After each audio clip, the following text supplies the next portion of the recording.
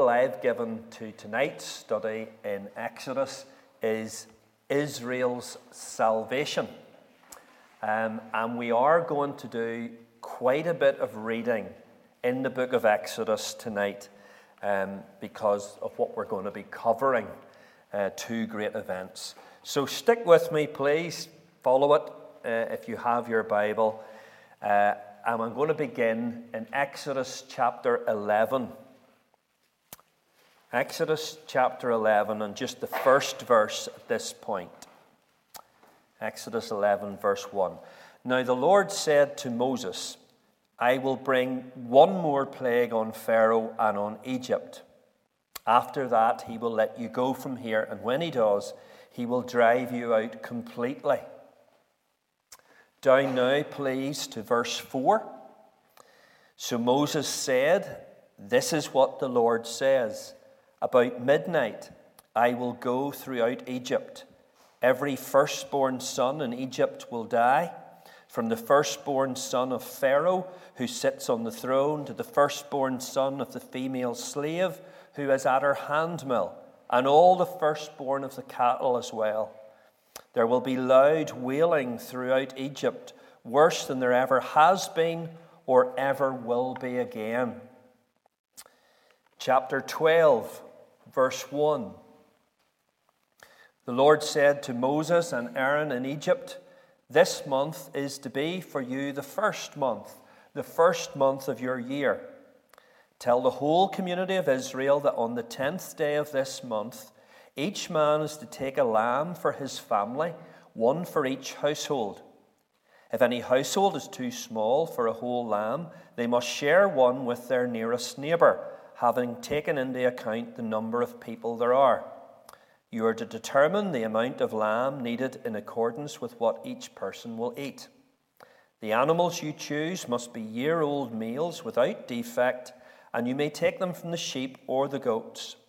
Take care of them until the 14th day of the month, when all the members of the community of Israel must slaughter them at twilight.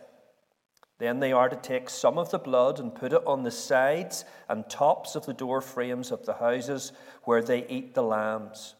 That same night they are to eat the meat roasted over the fire, along with bitter herbs and bread made without yeast. Do not eat the meat raw or boiled in water, but roasted over a fire with the head, legs, and internal organs. Do not leave any of it till morning. If some is left till morning, you must burn it. This is how you are to eat it, with your cloak tucked into your belt, your sandals on your feet, and your staff in your hand. Eat it in haste. It is the Lord's Passover. On the same night, I will pass through Egypt and strike down every firstborn of both people and animals, and I will bring judgment on all the gods of Egypt. I am the Lord. The blood will be a sign for you on the houses where you are, and when I see the blood, I will pass over you. No destructive plague will touch you when I strike Egypt. Now down to verse 29 of the same chapter, Exodus 12. At midnight the Lord struck down all the firstborn in Egypt, from the firstborn of Pharaoh who sat on the throne, to the firstborn of the prisoner who was in the dungeon, and all the firstborn of the livestock as well. Pharaoh and all his officials and all the Egyptians got up during the night, and there was loud wailing in Egypt, for there was not a house without someone dead. Now we go to Exodus chapter 14, and we're going to read from verse 5 to the end of the chapter. When the king of Egypt was told that the people had fled, Pharaoh and his officials changed their minds about them and said, what have we done? We have let the Israelites go and have lost their services. So he made his chariot ready and took his army with him. He took 600 of the best chariots, along with all the other chariots of Egypt, with officers over all of them. The Lord hardened the heart of Pharaoh, king of Egypt, so that he pursued the Israelites who were marching out boldly. The Egyptians, all Pharaoh's horses and chariots, horsemen and troops, pursued the Israelites and overtook them as they camped by the sea near Pi-Hahiroth, opposite Baal-Zephon. As Pharaoh approached, the Israelites looked up, and there were the Egyptians marching after them. They were terrified and cried out to the Lord. They said to Moses, "Was it because there were no graves in Egypt that you brought us to the desert to die? What have you done to us by bringing us out of Egypt? Didn't we say to you in Egypt, 'Leave us alone, let us serve the Egyptians'? It would have been better for us to serve the Egyptians than to die in the desert." Moses answered the people, "Do not be afraid. Stand firm, and you will see the deliverance the Lord will bring you today. The Egyptians you see today, you will never see again. The Lord will fight for you. You need only to be still." Then the Lord said to Moses, "Why are you crying out to me? Tell the Israelites to move on. Raise your staff and stretch out your hand over the sea to divide the water so that the Israelites can go through the sea on dry ground. I will harden the hearts of the Egyptians so that they will go in after them. And I will gain glory through Pharaoh and all his army, through his chariots and his horsemen. The Egyptians will know that I am the Lord when I gain glory through Pharaoh, his chariots and his horsemen." Then the angel of the Lord, who had been traveling in front of Israel's army, withdrew and went behind them.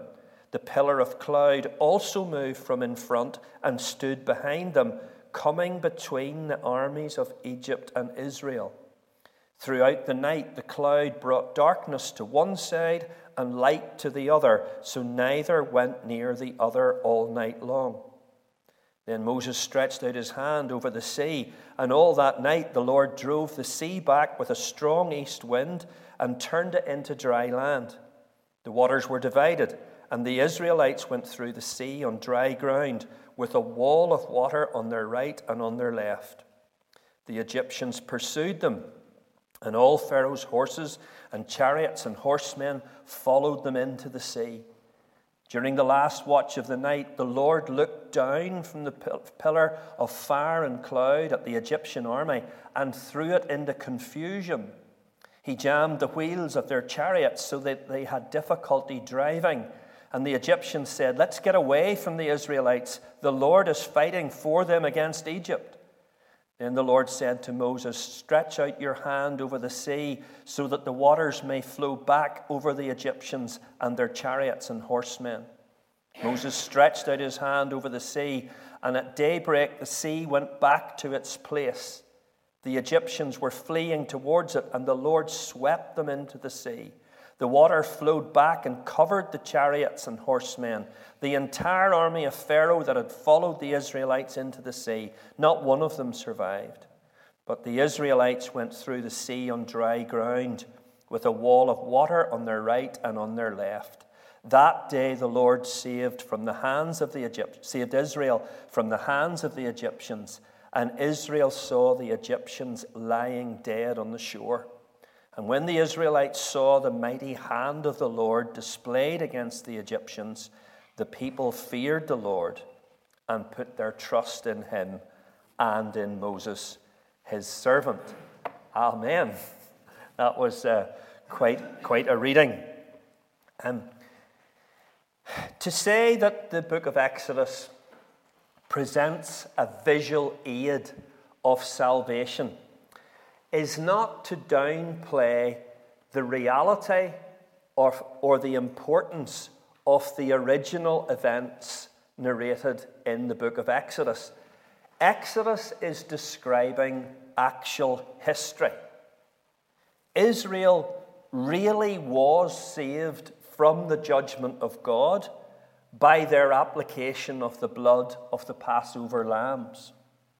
And Israel really did escape the tyranny of Pharaoh by their crossing of the Red Sea. Those events happened. But as our New Testament tells us, they also point to greater realities beyond themselves. They point us forward to the ultimate deliverance that you and I have come to experience through Jesus Christ. So tonight we're going to consider those two seminal events which together comprised Israel's experience of salvation: the Passover and the crossing of the Red Sea. In many ways, when we come to the end of the plague judgments, and remember the plagues, strictly speaking, there's 9 of them. But when we come then to the 10th plague, we're quite taken aback, because up to this point, we think we know what Israel's problem is. In fact, it couldn't be more obvious.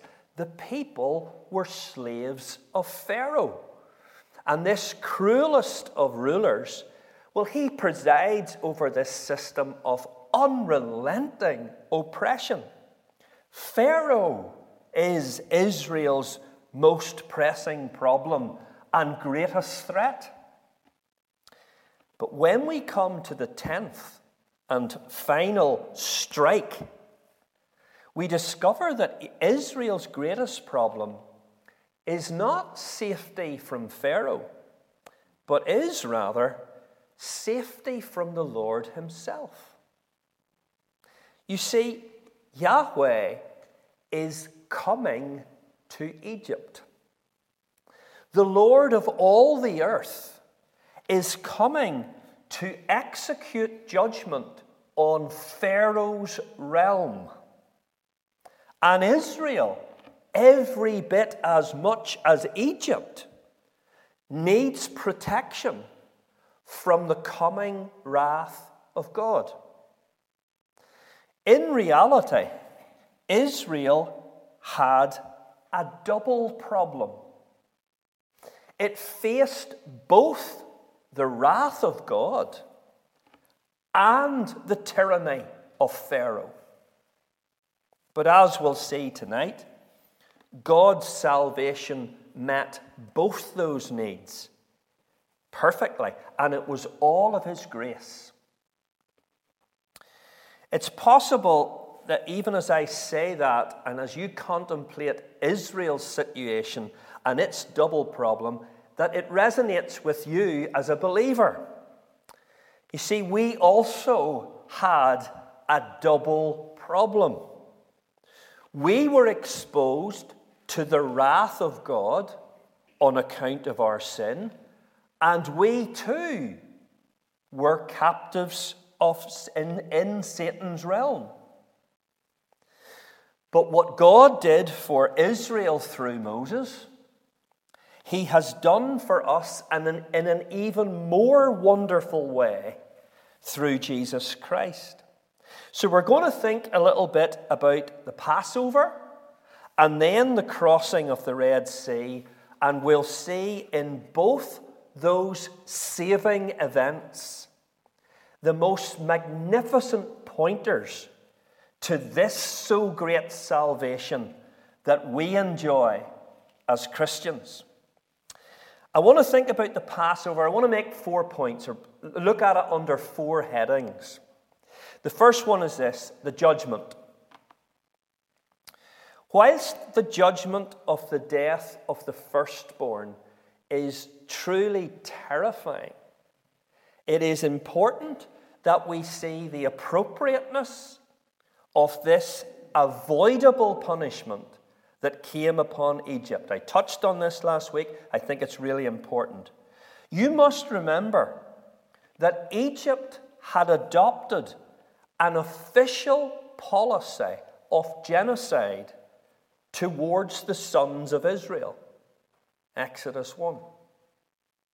And the Lord explained in chapter 4, verse 22 and 23, probably the most important verses in all of Exodus, that it would be as a result of Pharaoh's refusal to release God's firstborn, Israel, that God would, in due time and after multiple warnings, kill Pharaoh's firstborn. there is a correspondence between the punishment and the crime. But as I noted in my opening remarks, the Lord himself was coming to execute judgment on all of Pharaoh's realm. The Holy One was coming in person to execute his wrath. That's drawn out in chapter 11, verse 4, and in chapter 12, verse 12. I will come and do this. And that placed the firstborn sons of Israel every bit as much at risk as the firstborn sons of Egypt. There's something more, there's something greater happening now than in the previous 9 plagues. This is the judgment when the Lord himself, the Holy One, will move through the land of Egypt. And that places every firstborn sinner at risk, in absolute peril, whether they be Israelite or Egyptian. Second heading is the distinction. The judgment, the distinction. Up until this point, God unilaterally made a distinction between the Israelite population who were living in the land of Goshen and the Egyptians. And his disciplining blows were targeted at Pharaoh and his people. But this time, God demands that Israel and any others who would join themselves to them, that they must make the distinction themselves. God offered the means of protection from his wrath to any who would obey his word, but they must avail themselves of that provision. Each household should take a lamb, slaughter it at the appointed time, and apply its blood to the door frames of their house. This would be the means of distinguishing between those who would receive the wrath of God and those who would be spared from it. That simple. Wherever the blood was applied, the firstborn was safe. What did the blood applied to the doorposts of the house signify? The answer is this: death has already come to this house. It's so important that we understand this. Death visited every home in Egypt that night. Either the firstborn died or the lamb died. One or the other. But God's sentence of death was carried out on all Egypt on Passover night. I hope your thinking is running ahead of you. Third heading, the substitute. For purposes of brevity, let me just highlight what I think are the 2 most striking features of the Passover sacrifice. The first is its necessary perfection. Each and every lamb slain, we're told, must be without defect. Nothing short of perfection will substitute for the firstborn and secure his deliverance. The second feature of the Passover sacrifice that stands out is its sufficient provision. Did you catch the instruction that a precise calculation was to be made in every home to ensure that each individual received enough to eat of the roast lamb. And surely our thoughts turn from the perfection and provision of those original Passover lambs to the ultimate Lamb of God, the utterly sinless one, who took upon himself the sins of the world and who fully meets the need of every sinner who trusts in him, who feeds on him. Fourth heading, the response. God provided everything that the people needed to avert his wrath, but they had to respond in faith and obedience. Don't misunderstand the Passover, and I've heard this many times. No Israelite was saved because he was an Israelite. The only people who were saved were those who sought shelter beneath the blood of the Lamb. The Lord who passed through the land of Egypt passed over every home where the blood was applied. But if you read the full account of the Passover, you'll notice that great stress is laid upon how the children of Israel were to eat the Passover. This too is non-negotiable. Chapter 12, verse 11. This is how you are to eat it. With your cloak tucked into your belt, your sandals on your feet, and your staff in your hand.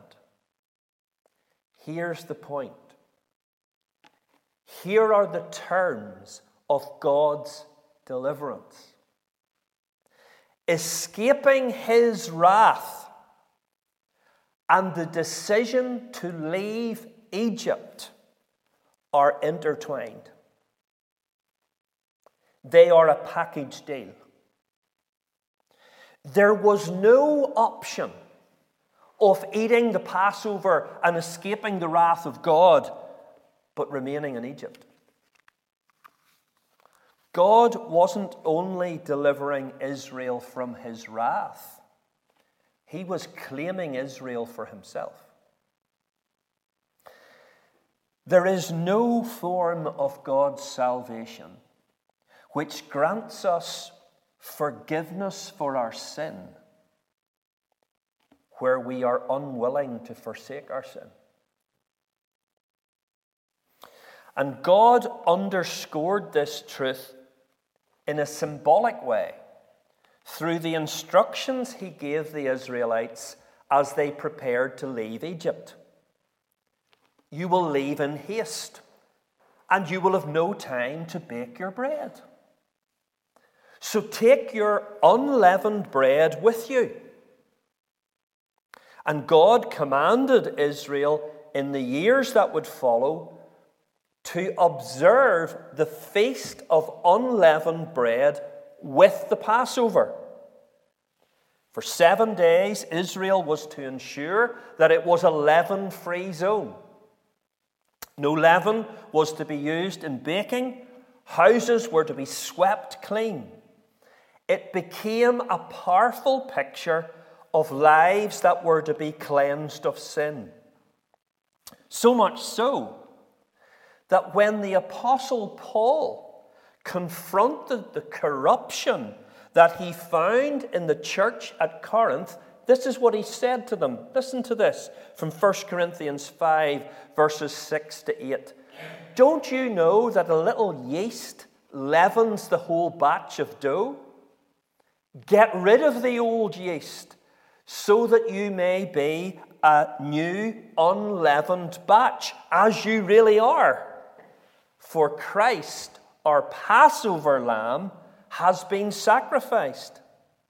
Therefore, let us keep the festival, the feast of unleavened bread, not with the old bread leavened with malice and wickedness, but with the unleavened bread of sincerity and truth. What a picture of salvation the Passover gives us. And our minds are just overflowing with thoughts of Christ, by whose blood we have been saved from the wrath of God against our sin. But we understand the terms of God's salvation. We side with God's verdict upon our sin. We make the decision to quit Egypt and to be done with our sin. Our deliverance from the wrath of God is not an end in itself, leaving us to live any way we please, but is the beginning of a new life on the move with God. We are now His, for He has claimed us for Himself.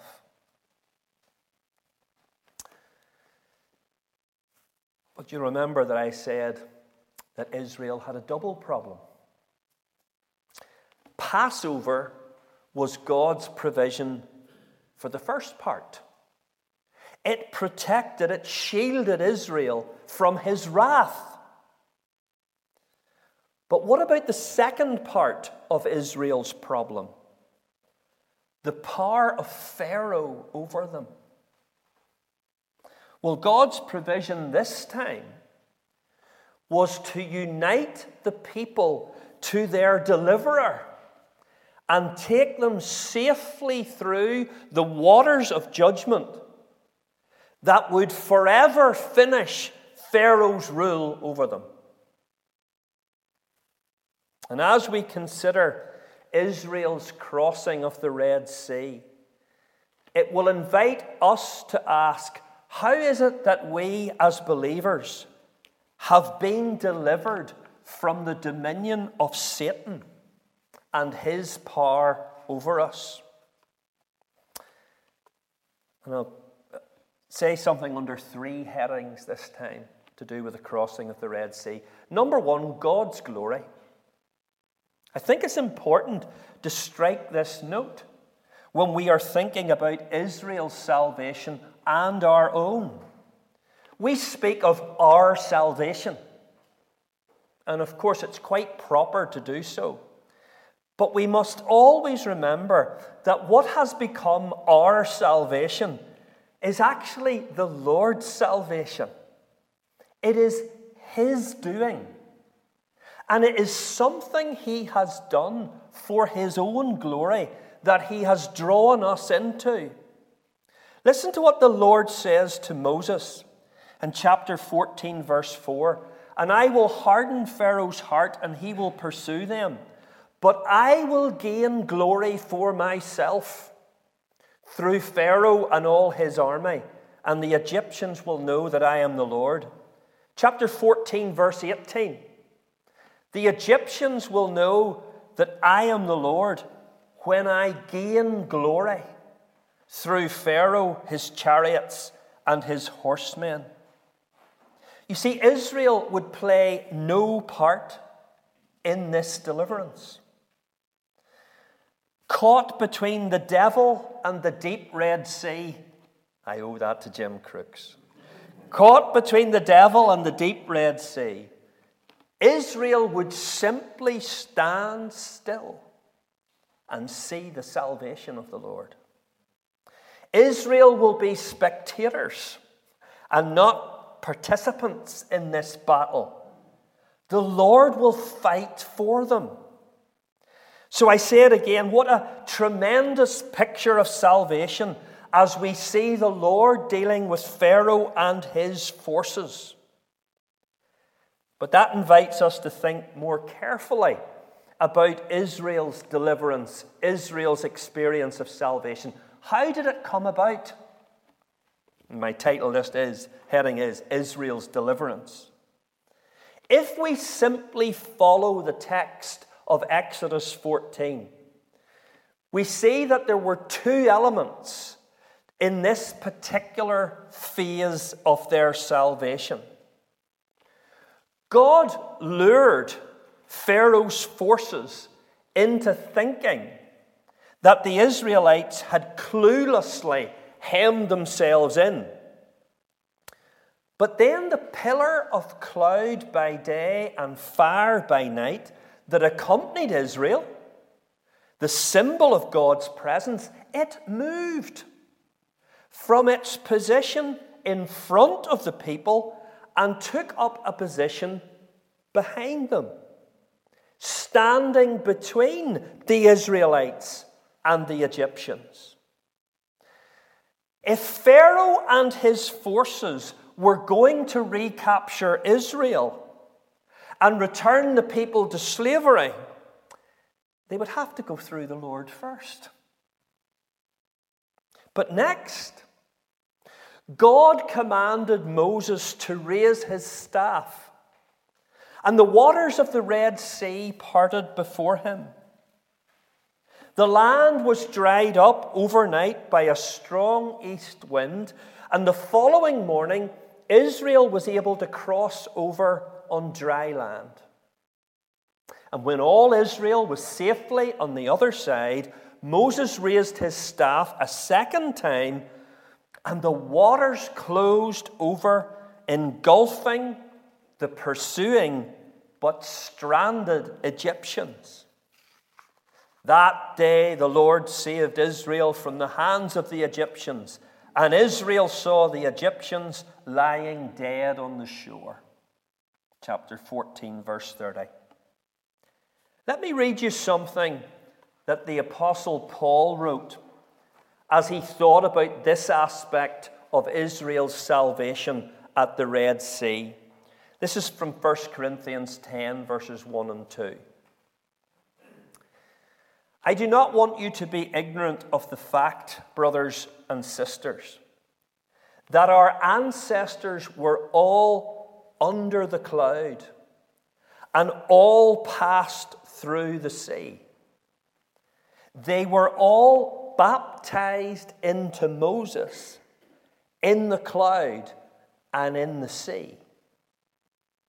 They certainly were. There was only one way that Israel was going to be freed from the power of Pharaoh, who sought to return Israel to his service.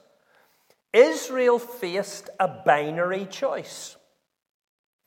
It was either Pharaoh or Moses. There was no third option. Either Israel returned to the dominion of Pharaoh, or Israel surrendered to the captaincy and lordship of Moses. And Paul tells us that Israel experienced a kind of baptism. The people put their faith in their God-appointed deliverer and followed him safely through the waters and into their new life with God. I'm assuming that reminds you of something, for that is precisely what we have done as believers who have come to Christ for salvation, and it is pictured in our baptism. Once again, just as with Passover, where the people could only be saved from the wrath of God if they decided to quit Egypt, so here, there is only deliverance from Pharaoh if the people surrendered to Moses and his lordship over them. There was no option of passing through the Red Sea and escaping the clutches of Pharaoh whilst reserving the right to do one's own thing. That deal was not on the table then, and it has never been on the table since. The terms of salvation are so clearly demonstrated in Christian baptism. Faith in Christ means death to self and a new life with Christ at the controls. I have been crucified with Christ, and I no longer live, but Christ lives in me. And the life that I now live in the body, I live by faith in the Son of God, who loved me and gave himself for me. Galatians 2:20. Third heading, Pharaoh's defeat. Isn't it interesting? Both Israel and Egypt did the same thing.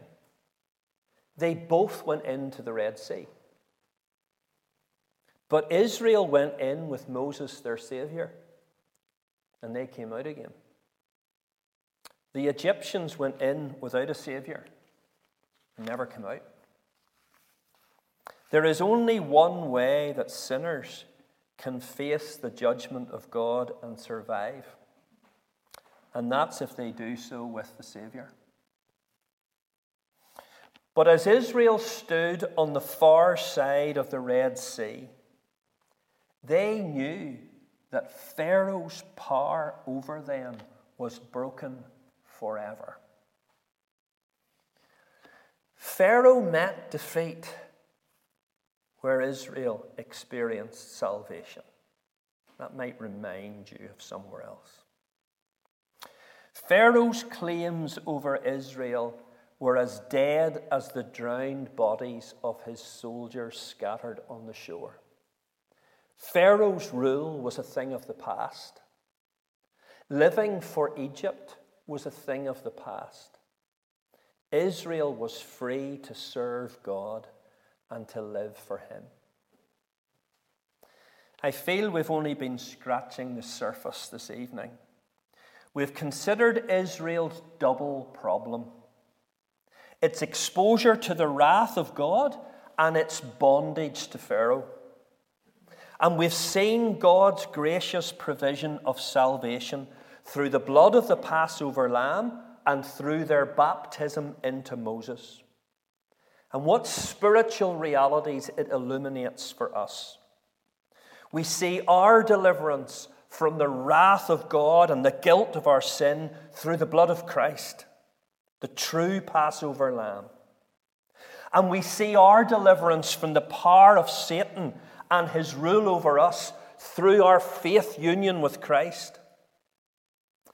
Perhaps after this study, you will have a renewed sense of appreciation for those two Christian ordinances which celebrate our deliverance from the wrath of God and from the dominion of sin: the Lord's Supper and baptism. Observance of both ordinances is binding upon every sinner who has received God's salvation. But I want to finish with this.